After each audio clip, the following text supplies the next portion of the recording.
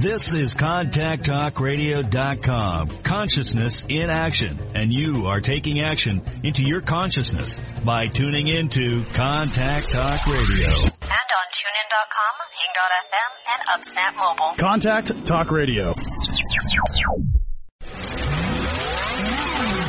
Welcome to Living Fearlessly with your host, Lisa McDonald. My mama told me when I was young, we're all superstars. Angela.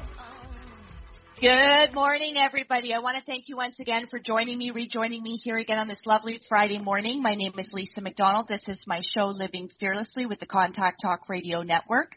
Listenership spans to 145 countries, 220 TV, radio, terrestrial satellites, and the potential for millions of iTunes downloads. Once again, I am joined by yet another phenomenal guest. My guest today is author Jen Nedelicki. And before I turn it over to Unscripted Dialogue, as I always do with my weekly guest, I'm just going to plug a little bit about Jan's bio and who she is, given how expansive the listenership is. So who is Jan? Well, what I can tell you about Jan is that she taught AP Language and Composition and Creative Writing at George Washington High School, a 3-time National Blue Ribbon Award-winning school. Her novel for young adults, The Skipworth Summer, was published in 2012. She lives with her husband, Rick, in Robbins, Iowa, where she enjoys spirited discussions with the women of Serendipity Book Club, playing mahjong poorly, she says, and volunteering for Gems of Hope, an organization to support cancer sufferers. We Dare Not Whisper is her first novel for adults, which is what we're going to partially talk about here today. So, Jan, I want to welcome you to my show, Living Fearlessly. How are you? I'm fine, thank you, and thank you for having me on the program, Lisa. Well, it's such an honor and a privilege to have you. We are authors, so of course you're speaking to my heart, and very much in the same tribe. I really believe that vibe attracts tribe. And I just want to say before we hop into you telling the listeners and educating us a little bit about your books, I'm just going to start off with my own testimonial.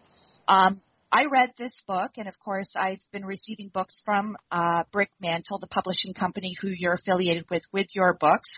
And I just want to say I was deeply, deeply touched. And I think this particular book and the storyline would resonate with so many people outside of who it perhaps already has resonated with, whoever's been very fortunate to get their hands on a copy of.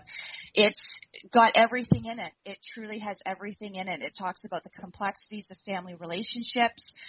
There's mental health issue. Talk about a mother being bipolar. We talk about all kinds of things. So what I want to know from you, Jan, before we get into the nuts and bolts of the book itself, is I would like to know about you. I'd like to know about the inception of your journey that kind of birthed this whole feeling, the compulsion, the passion to write and writing about this type of material specifically. So why don't you inform us a little bit about that? Okay, thank you, Lisa. The book actually grew from a very painful year when a friend of mine lost her adult son in a car accident. And we obviously all grieve in different ways, but her grief was something very difficult to see. And at the time, we didn't know that she was suffering from bipolar disorder. And that was only revealed and diagnosed after the fact. So I kind of watched her family situation and thought how difficult it is to grieve under any circumstances, and then to grieve when you yourself are suffering from mental disability. That's almost unthinkable. So that was the impetus for the story. Wow. And how is your friend doing now? I think as with people who deal with this kind of illness, I think there are good days and there are bad days. Unfortunately, relationships sometimes break down, and her family relationship is not good now. But I think she copes to the best of her ability, and every day's a struggle, I guess. Yeah. I understand that, having previously worked in the social service mental health sector. So I just want to say that I knew that there had to be a connection between there being a personal affiliation, because for the way in which you wrote, for the way in which you depicted this so authentically and so raw. I knew there had to be an actual connection. This wasn't something that just came from strictly imagination. So what I garnered from you, what I gleaned from you, which I think speaks about who you are outside of being the author, but more importantly, the human being, you're very compassionate, very empathetic, and I would say a very plugged in tune human being. So I want to thank you for your contributions to what you bring to humanity, let alone what you've brought to your friend in part of the healing journey through birthing this book.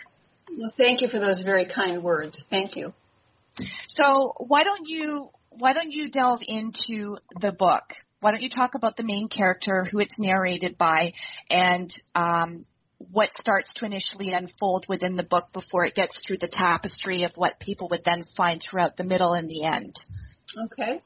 The book begins with a prologue. The narrator is first person. It's done in first person. And the speaker is Luce Garrison. She is the daughter of Nolan Garrison and her mother, Beth. Nolan is manager of a feed mill in Wisconsin, and her mother is law educated. She's educated, almost has her degree in law, and so she is the daughter of these two people. And prior to her birth, her mother loses a child, stillbirth. There's a stillbirth, and her mother loses that child. And then 11 years later, Luce is gifted with a little brother, Johnny. And this is the story of their family dynamic. Luce, from the very beginning, feels maybe a bit unwanted. And that, coupled with the illness that her mother eventually demonstrates, makes it very, very difficult for her to feel connected to many of her family members. So this is her story, but it's also the story of her mother's illness, her father's reaction to that illness, and what this kind of family dynamic does to each of the individuals that are involved. Wow. Yeah. So what I would ask you too, Jan, is, for all the characters, because of course it's not just the readers themselves who can somehow identify with characters within the book, or the storyline itself, or the subject matter of mental health issues and how that plagues a family, what it does to a family, the ripple effects, the repercussions. But which characters specifically within this book, looking back on your own childhood, looking back on your own family dynamics, past, current, otherwise, which character do you most identify with on a personal level? That's a really interesting question, because I think every author invests something of him or herself in every character that they write. I am fortunate that mental illness has not touched my family, but there are always mother-daughter relationships that one can draw on, and there is certainly some strained relationships in the story in the book.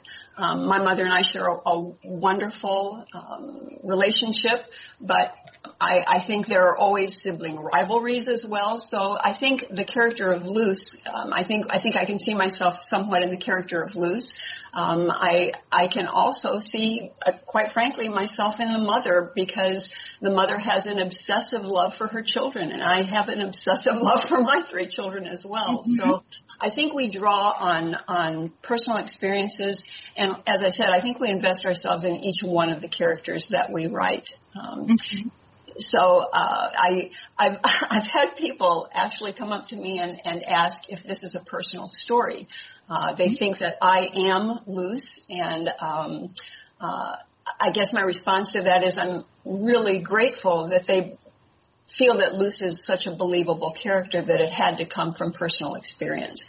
The impetus, as we talked about, was extremely personal, but the rest of it was truly imagining how a family would deal with bipolar disorder and grief at the same time. So I don't know if that's kind of a wishy-washy answer, but I can't really say that I'm any one of those characters or most closely identify with any one of those characters.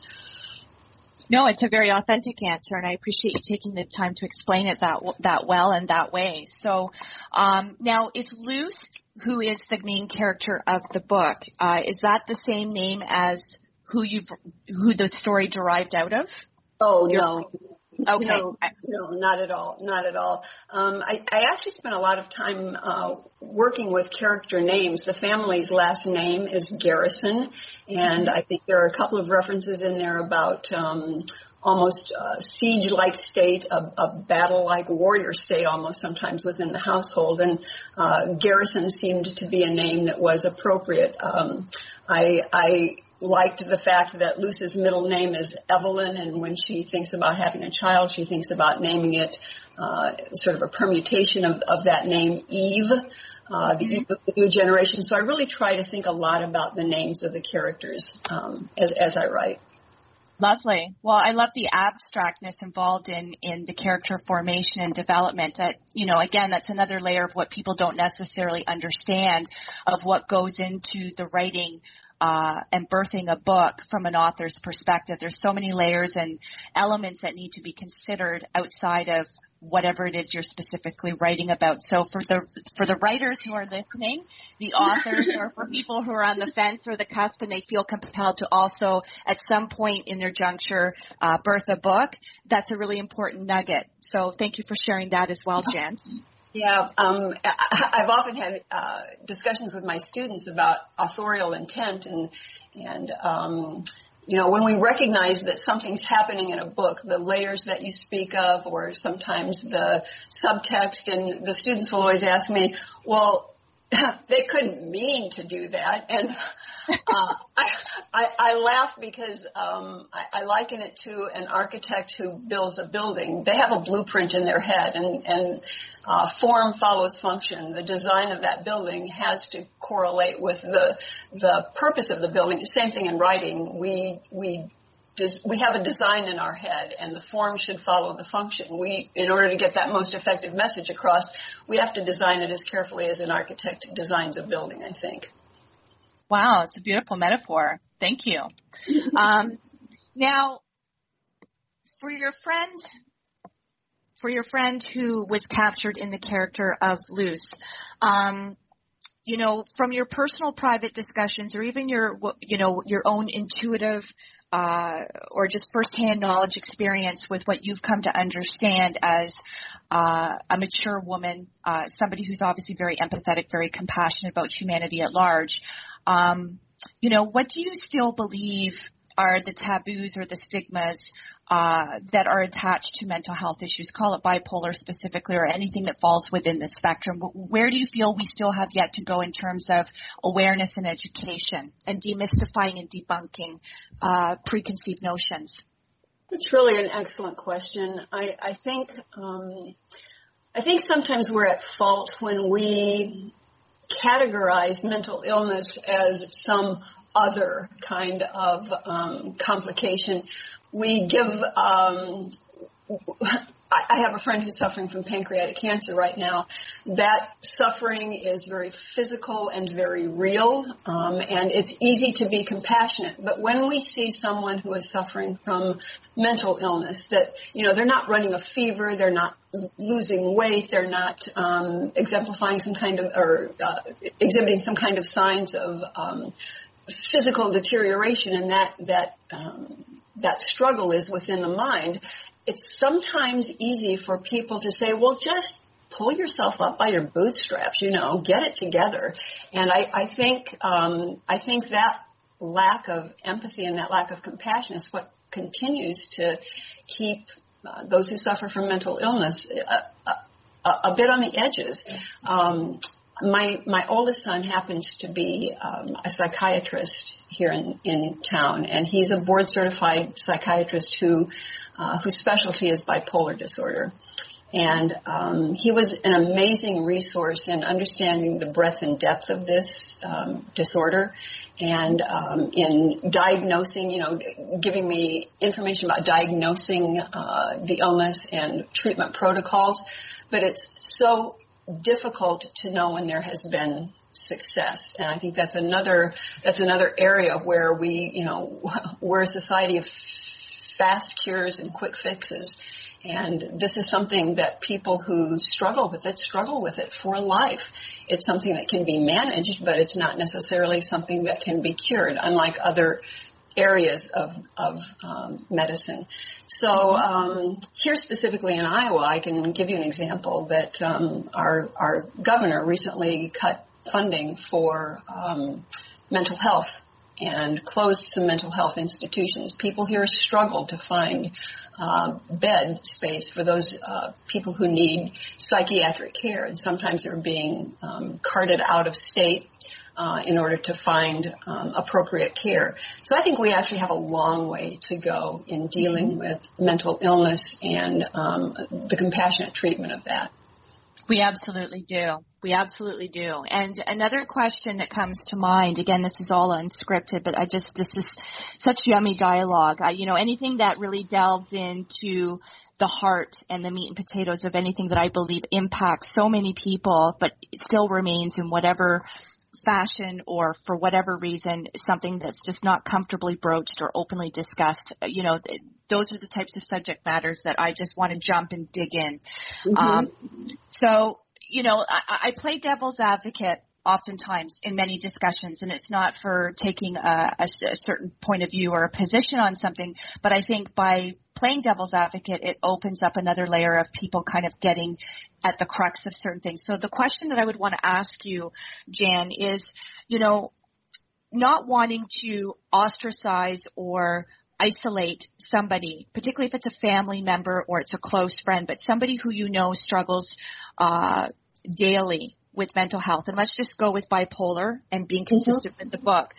So, if you have another family member who is, really, really committed to remaining healthy and asserting appropriate boundaries and making sure that their relationships are healthy and spared from any toxicity, anything that sometimes, unfortunately, not to the person's detriment who does struggle with mental health, but because we know, and not in every case do people opt to go the medicated route. Some people have an aversion to medication, or there's a conspiracy theory attached to that, or it's, part of the mania where they don't feel that they need to be medicated. They feel that they're fine. Whatever the reason is, for somebody who loves somebody afflicted by bipolar or with bipolar, but at the same time, they know that they have to look after themselves. They've got to maintain the healthiness of their own mindset. They've got to healthily assert and feel that their own boundaries and their values and their principles are being respected.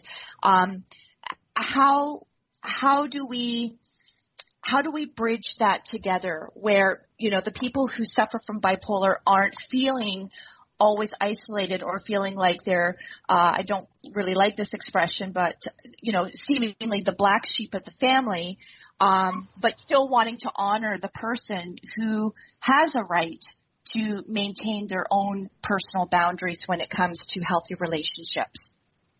Now, I'm not sure that there is a really good answer to that. And again, it gets into, caring for someone who has bipolar disorder and making sure that other relationships in a family can be sustainable and can be healthy.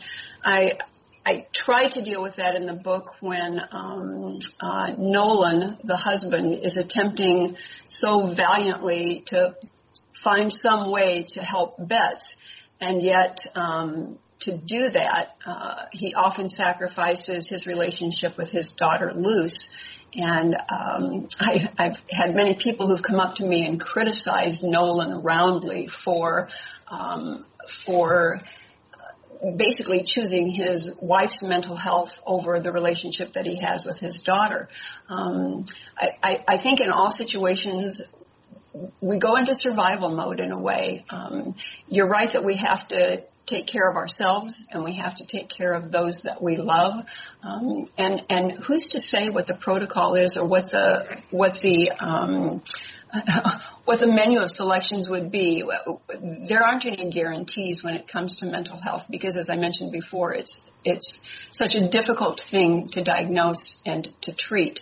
So when we have family members who are in conflict because one needs more attention or one needs more care and more nurturing because of the illness. How do we make sure that others in our family and that we as caregivers are taken care of as well? I think that's at the core of the book, and I don't know that we offer any answers, but I think, as you mentioned before, awareness that these kinds of issues exist can make us more sensitive to those who struggle with them. Absolutely. Absolutely. Well, having worked in mental health and having counseled with family, that's, what I play devil's advocate to there. That's sometimes the concern that comes back. It's, I want to love my family member. I want to be present. they do the research. They consult with the doctors. And they're good people. These are good people. These aren't people saying, okay, that's not my issue, or it's too cumbersome. I'm not willing to be of support because it doesn't fit into my daily grind of how I operate necessarily. But it's just, in order to keep ourselves healthy, it's very hard to be on that roller coaster with people. And it's not about blaming them, and it's not about saying that, that anything that could be seemingly interpreted as contentious or negative, or anything that's said from a frame of mind that's not necessarily balanced at that particular moment. It's very hard for people not to personalize things or feel that they're constantly going down that rabbit hole, when what they need to do for themselves, particularly if they're parents themselves and they are responsible and accountable for a whole host of other people, they have to ensure that their own mental health is up to par. So that's a concern that I've heard working intimately with families who have really tried to work with family members who grapple with this. And it truly does affect the whole family. It's no different than anything like cancer. Right. One family member is affected, everybody's affected. Mm-hmm. Yeah, none of this ever happens to any of us in isolation, and I think that's why awareness of this issue is of such importance. I had not known prior to doing research for the book that bipolar disorder is so widespread, and after visiting with many people at all readings and signings and book clubs, I have never had a situation where people have not come up to me and said, this is exactly what my daughter's going through, or this is exactly what my niece is going through, or my brother-in-law. I mean, and they say it's so, in fact, I had a woman in my own book club who I've known for more than 20 years. And I just learned after publishing this book, after this book was published, that she had a nephew who suffered from bipolar disorder. She'd never shared that with any one of the members of our group. And only after the book came out and we had a discussion about it in our own book club did she feel free to offer that. And she said it was really liberating. So I do think that conversation has to be at the forefront about these issues. Beautiful. Well, and, that's another testament to the book and the nature of what it is you've chosen to write about, because statistically we know that mental health, call it bipolar, specifically under the spectrum, we know how many people that this impacts statistically. And, it's like sexual abuse. There's a lot of things that people don't necessarily want to talk about, or they don't want to voluntarily come forward and say, this is in my family, or this is what I grapple with on a daily basis, or this is part of my own personal journey, because there is the fear. There is the fear of how you're going to be perceived differently, how you're going to be perhaps judged, and especially if the lens in which you're being judged is coming from a filter of somebody who doesn't know much about the subject. They just hear perhaps all the non-favorable things, but they haven't balanced that out with knowing all elements and aspects of what it entails. Right. Well, I think until there is no longer a stigma attached to mental illness, and revealing that and seeking help for it, I think until that stigma is lifted, I think it's an issue we're going to have to face for quite some time, unfortunately. I agree. And unfortunately, you're right.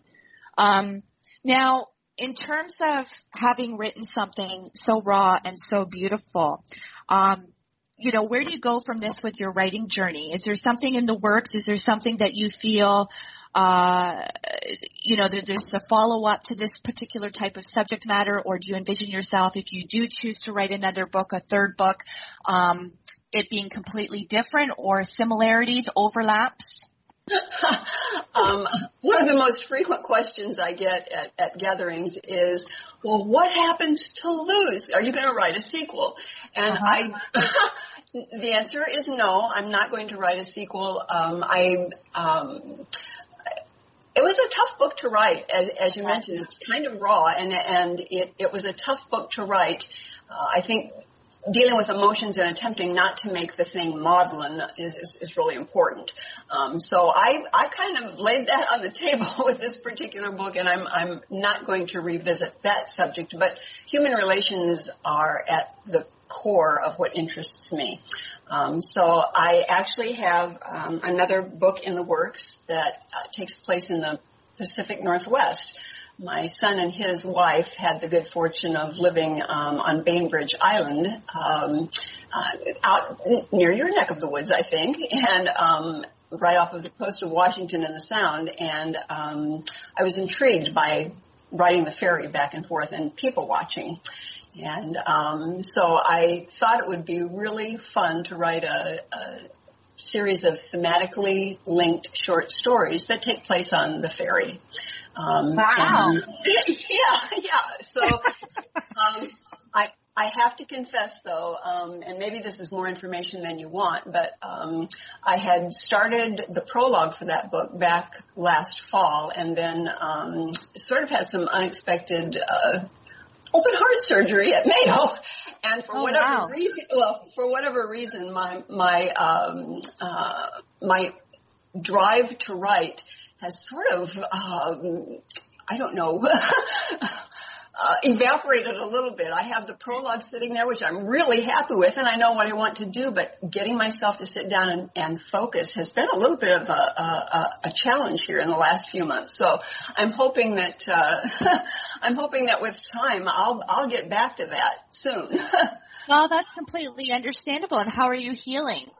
Oh, I'm doing great. I'm doing just great. Thanks for asking. It was an unusual little curveball in life, but we all face those. So yes, we do. Yeah. Mm-hmm. Yeah, but I write for my children and grandchildren. I have maybe 13 or 14 children's books. I have 6 grandchildren, and I haven't pursued any kind of publishing with those, but we're having fun with those. Well, that's fantastic. I mean, it's lovely to hear that you're very well-rounded that way and very diversified as an author, because, it brings something to everybody. Everybody loves books, everybody loves literacy, everybody loves storytelling, and everybody loves getting lost in a story. So I think that's amazing. Congratulations on all of that. I did not know all of that. Oh, well, thank you.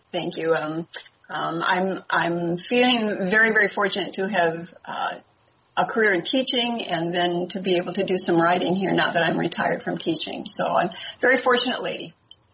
Excellent. Congratulations. Yeah. And so how would you describe what your first book is about? I know the premise of this radio show was to hone in specifically about We Dare Not Whisper. But in terms of the Skipworth Summer, which was published in 2012, can you tell us a little bit about that for people who, as a result of reading this, listening to this show, go out and end up buying your book as a result of just falling in love with you on the radio and wanting to know more about, mental health and bipolar specifically? People are obviously going to want to possibly know more about other bodies of work that they can get their hands on. So can you tell us a little bit about the Skipworth Summer, what that's all about? Absolutely. That one was really more of a labor of love. I taught at the middle school and high school levels for my entire career. And so I was dealing mostly with young adult literature, teaching it and analyzing it and loving it and reading it. And I chose to write the Skipworth Summer because that was for the age group that I was teaching at the time.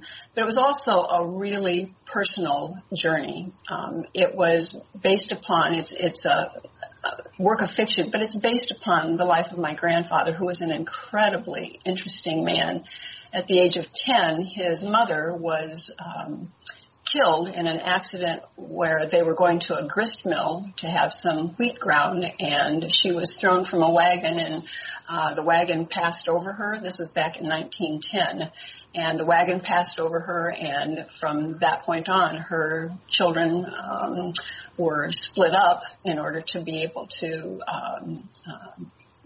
be taken care of. The father couldn't take care of them all. And so my grandfather was kind of farmed out to different relatives, and he grew up a very independent, strong man that my own children and grandchildren obviously never had the opportunity to know. So I decided to write the Skipworth Summer as kind of a loving tribute to this man who I idolized, and yet who had, as we all do, flaws that that made it difficult. So the premise of that book is from the perspective of a 15-year-old young man who's been in trouble with the law. He's an orphan himself, and he commits an act of vandalism in this little small Arkansas town. And the only one to whom he can turn is Luther Skipworth, who's my grandfather. And he takes him in and attempts to kind of set him on the right path. And he decides, he's a 75-year-old man, and the young man who he's trying to help is 15 years old, and he attempts to adopt this young man. And there are all sorts of interesting things that go along with the law with that to begin with, but he attempts to adopt this young man, and the story is about their relationship and how a very unlikely savior comes along and helps this young 15-year-old boy. So it's a work very near and dear to my heart. It's a way of paying tribute to my grandfather and to allow my children and my grandchildren to know a man that I basically idolized. And yet it's not. I think the subject matter is such that we all need heroes in our lives. Yes. And so even though it's a very personal story, I hope it's the kind of story that people can relate to on a much broader level as well. Beautiful. Well, what a lovely tribute. And, and we talk about that as well quite frequently on the show because, of course, everything here premised, not just my own host show of Living Fearlessly, but the network itself, Consciousness in Action, Contact Talk Radio Network. It's, we talk about leadership. We talk about what it is to rise and what it is to step up and to pay it forward and to be of service to others all the time. I really believe that's what we're fundamentally here to do. And I think that gets birthed out of what we come to discover are our inherent passions. And within that, we also come to understand what it is our purpose is, more importantly. Once you figure out what your purpose is, then you're on fire. Then you know where to go. Then you know who, the target audience is. And I think, whether people know and can relate to who, your role model has been, we all have them. We all have them. And we talk a lot about mentorship, and we talk about what it is, that defines who we are based on the types of people that we feel drawn to synergistically, energetically. I'm looking forward to get my hands on that book too. This is great.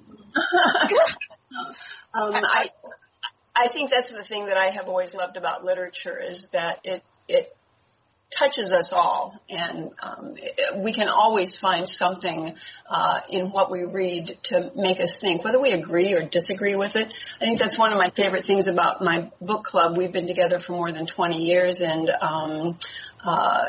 some of our selections are not always ones that I might pick up on my own, but oh my gosh, the conversation that follows is always amazing, and we can come to not only to discuss, but to appreciate the lines of thinking that other people engage in, and I think it makes us richer for knowing and being able to discuss different viewpoints. So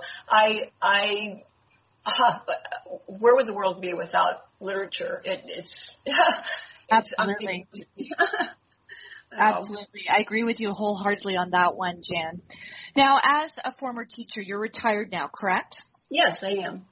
Okay, so a couple questions I have about that. So, of course, it was captured in your bio that the school that you taught at, it was a 3-time national Blue Ribbon Award winning school. Now, what does Blue Ribbon mean, and why that school? What makes it so unique and spectacular and outstanding as compared to some of the others that weren't recognized for that award? The school is truly amazing. It is, we have 3 really large high schools, and then 1 alternative high school in the area, within the Cedar Rapids area, and then there are, 2 other really large major high schools. So in this metropolitan area, very, diverse population, and Washington High School, where I taught, has probably the most diverse population in the city, from all socioeconomic levels. I think we had students who represented, I don't want to misspeak, but I think maybe 18 foreign languages that were native to some of our students. So we had such a diverse population, and Washington for many years was noted for its academic achievement. We had more AP scholars, I think, than every other high school in the state, except for an actual AP academy, which is located in the capital city in Des Moines here in Iowa. Mm-hmm. So there were just extremely high academic standards at Washington, and they were met, I think, by a fantastic staff and gifted administration. So we were really lucky. The national significance for a Blue Ribbon Award winner is that it meets a set of criteria established at the national level.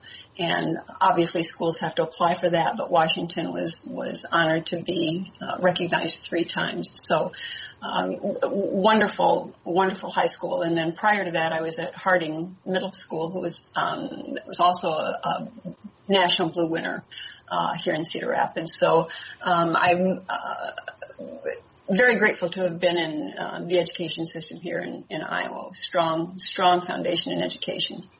Super. Fantastic. Well, I too come from a line of teachers within my family. My grandmother taught, my dad taught, my stepmother taught.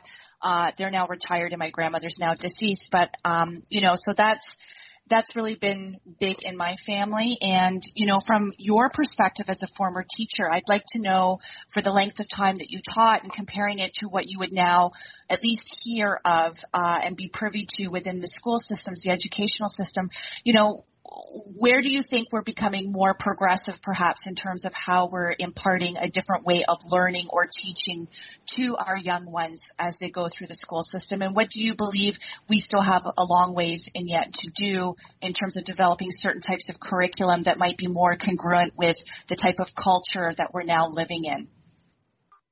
I think, obviously, technology has made a huge difference in the way that we both teach and evaluate student progress. I know that my grandchildren are privy to very sophisticated technology, and I am grateful for that, and yet I also hope that we never get to the point where instruction is isolated between student and computer. You know what I mean? That social interaction is still so very important. And I think one of the things that scares me a little bit about technology in schools is that if we allow students to become so insular in their learning that that interface with that screen is the primary part of their instructional day, that scares me. I'll be frank, that scares me. I do think we're doing a much better job in attempting to determine best practices, and that we are attempting to define learning not has a student demonstrated a year's growth, for example, but has a student grown from his or her place. We can't have a one-size-fits-all measure for students, and I think that we're getting better at evaluating progress. So that's That's another thing that I think is great. I'm happy to see it. My husband and I both serve on a scholarship committee for deserving young students here in the area, and we're always so engaged by the kinds of applications students make now and the kind of service learning that has become important in the schools. I think that's a really crucial component. But I think we need to be sure that we have top-notch teachers, facilities that are conducive to learning beyond the four classroom walls, and that we are making sure that students are engaged in real-life world situations, that we are in tune with what's going on, not only in our own nation, but around the world. We are a global community, and I think global learning has to be a part of what we do. So I've been retired for a number of years, but I'm still in touch frequently with people who are still involved in the school systems, and I think that it's going to be a battle that will always be at the forefront, because we need to make sure that there's adequate funding, and sometimes that's not always on our legislators' top priority. Mm-hmm. Well, the one thing I would say, as and I don't know what has been incorporated into the school system that would be different from what I went through school. But now that I've come out of the school system, and I did college and I did university, completed high school, and I think it's very crucial that at some point somebody have the discussion of some of the core issues and subjects that speak to all of us as human beings post-education, that we carry over into our daily lives, our relationships. I think there needs to be some kind of course that talks about what it is to value the self, self-love, because we know a lot of kids who are going to school, they're not coming from the most healthy, functional type family situation or setting. And, there's so much more that I think needs to be imparted to children. And this isn't a slag against the school system, because, there's a lot of skills that are taught that are very practically based, that, do set you on the right path for whatever is in store for each one of us in the future going forward, with what our choices are for career path. But I'm talking about, how to do taxes, how to handle your money, understanding the relationship that I think we still all struggle with in terms of our understanding or our interpretation of money.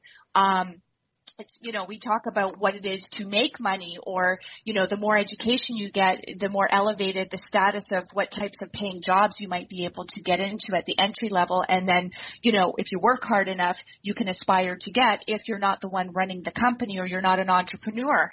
So I just think there's just so many things, like, you look at the divorce rates, more than 50% of people, don't know how to keep their relationships going. I mean, we've got so many therapists and counselors and marriage counselors and divorce lawyers, and I just think there's so many things that I think are missing at a very crucial stage of development for kids growing up, that I think is important for them to realize. And again, not knowing what each person's individual family structure is, and whether it's the type of family that's either mindful of these types of things to discuss with their children on an individual or family-based level. I still think this kind of understanding and teachings have to come from somewhere. So if not the family and not the school, then what? We kind of figure it out on our own, become a statistic somewhere along the line. I think there's more work that needs to be done with that. Oh, I couldn't agree more. And the point that you make about what is going on in each one of our students' lives, I don't know if this is an appropriate place to relate this story, but that really came home to me when I was teaching at Washington, and I had a young woman and I who had kind of butted heads. I've been called a pretty strict teacher, and we had kind of butted heads all year long.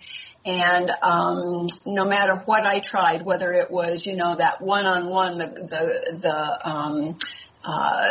expressing interest, let's sit down and talk, or whether it was a little bit firmer hand, no matter what, it just didn't seem like I was getting through to this young woman. And Over Christmas vacation, my sons were in town and we were playing volleyball, and I fell and smashed my face and came back to school after the winter break with bruises and stitches and swelling because I had really made a mess of it. And the first thing this young woman did was said, "Who beat you?" Wow. And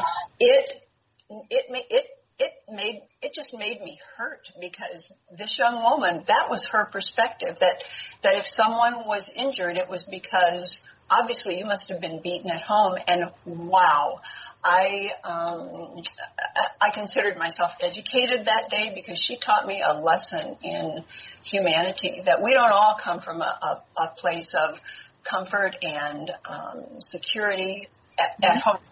And I think when you say we need to talk about relationships, about handling ourselves, our mental health, our social health, our economic health, we do have to address those issues. I think you make an excellent point, but it was a wake-up call for me to remind myself that we all come from such different perspectives. Absolutely, we do. Absolutely, we do. And, you know, when my experience of working within the school systems, it was a kind of an extension of what I did working with kids in group homes and foster homes. So we would work in specialized classroom settings for children who had either been kicked out of their traditional classroom setting because they couldn't get along with their peers, or there was a whole host of underlying issues that were still needing to be worked through, you know, with the children's aid, with the group home staff, with the supervisors and the school. And, you know, and I just thought it was pretty interesting that subject matters, which we are all impacted by at different levels for different reasons, only seem to resonate or be a topic of discussion if they knew that the person who we were talking about lived in a group home or a foster home. You know, there's so many people who don't live in group homes and foster homes, and unbeknownst to you know, teachers perhaps on a daily basis, or even friends or family, because we often know when there's abuse going on, there's a level of threat and intimidation as well, and the need to keep silent. So, you know, I think it's very important that, you know, we don't just make the conversation open and available to people who we know already fall into the category of there being emotional issues or behavioral management issues where you have to develop like a specialized BMOD program or you know, positive reinforcements, or restructure the entire daily curriculum. So I think there's a long way to go. Everybody grapples with emotions. Everybody has different coping mechanisms. Everybody has come from a different infrastructure of support that either makes it okay to openly discuss things that need to be discussed. Otherwise, they get repressed and they come out in the way of crime. They come out in the way of addiction.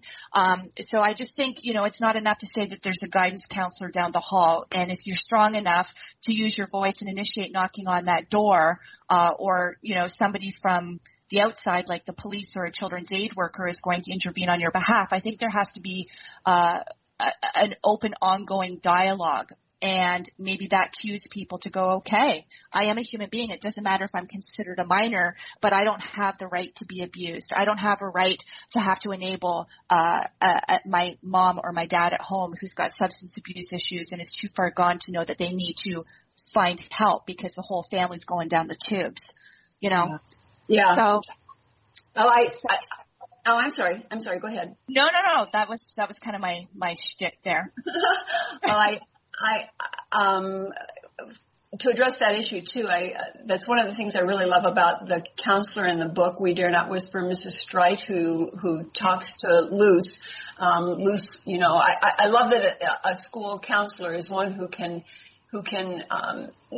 she didn't wait for Luce to come to her. She initiated that contact, said, this is something that isn't okay. Things at your house obviously aren't okay. I need to intervene. Somebody needs to step up. And I loved that the counselor in the book took the initiative to help.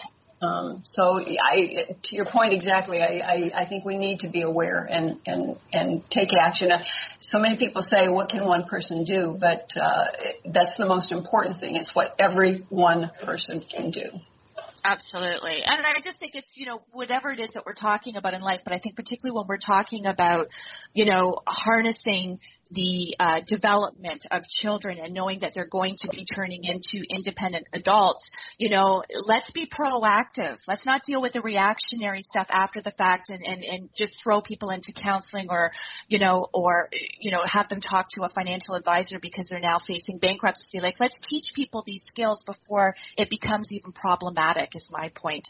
But, unfortunately, I'm cognizant of time, Jan, and this has been such a yummy interview, and I love where these go, especially unscripted, because it just opens up so many different aspects of discussion and dialogue, and it really, as a radio show host, it really gives me more insight and layers of dissection into my guests and how they think and what's important to them outside of what it is we're specifically highlighting within the interview. Call it a book, call it an album, call it a speaking engagement. So I just want to say how much I've really appreciated the gift of your time. Love the book, really appreciate the publishing company, Brick Mantle, having sent me my own personal copy. It was yummy. Can I just quickly ask you to let the listeners and myself know where they can purchase your book and where you can personally be found for anybody who wants to have a dialogue with you? Oh, yeah, absolutely. You can actually go straight to Brick Mantle Books website, or it's available on Amazon, Barnes & Noble, if you're looking for either hard copy or ebooks. And as far as getting a hold of me, I'm happy to respond to emails at jan@jannedelecki.com, or I do have a website, just jannedelecki.com. So I'll be happy to visit with you. Fantastic. Well, before we say cheerio here, and I officially say cheerio to my listeners, is there anything you would wish to impart to the listening audience, whether it comes from the perspective of writing a book or what it is to face challenges, what it is to talk about things that perhaps may still have stigma or taboo attached to them? What would your final parting words be to the listening audience, Jan? Writing a book is like birthing a baby. You really want it to, the world to love it, but sometimes its ears stick out. So that's okay. Let the ears stick out, but go for it. Fantastic. Well, I just want to say thank you again, and I wish you a lovely Mother's Day. You've mentioned how expansive your family is, so I hope that you're treated well this weekend, and I hope that we keep in touch, and I'd love to hear more about what's going on for you in the future with other endeavors that you embark upon. So good luck with all that. Thank you, Lisa. It's been a true pleasure. Really appreciate it. Oh, my pleasure. So thank you, Jan. And to my listening audience, I want to thank you very much for once again taking time out of your schedule to tune into my live broadcast here. This is Lisa McDonald, Living Fearlessly with the Contact Talk Radio Network. Once again, listenership is 145 countries, 220 TV, radio, terrestrial satellites, and the potential for millions of iTunes downloads. I would also wish to take advantage of this opportunity to say thank you for being what's probably now hovering, if not surpassed, 180,000 podcast subscribers to Living Fearlessly with Lisa McDonald. Can't thank you enough. Really grateful for the fact that myself and the guests that I bring onto the show for what it is that we talk about and what we're passionate about and what it is we try to do to continuously pay it forward and be of service, that it's resonating with you, the listeners, and the podcast subscribers. So thank you so much for that. And I want to wish all the mothers out there a phenomenal Mother's Day weekend, all the grandmothers, the nieces, the sisters, even if you don't have children, and even for the men who step up and play both mother and father to their children and other people's children. I just want to say for everybody who understands what it is to nurture, for what it is to care, to love, to pay it forward, and to be of service to other people, I just want to say I celebrate you, and I look forward to doing this again next Friday here on the Contact Talk Radio Network. Love and gratitude. All my best. Take care. Bye-bye.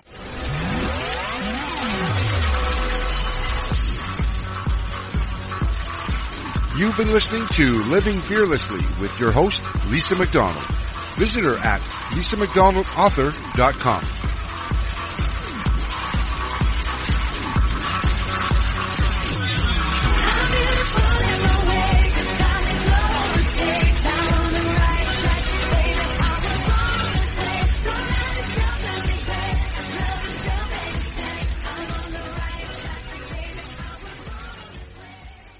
This podcast is a part of the C-Suite Radio Network. For more top business podcasts, visit c-suiteradio.com.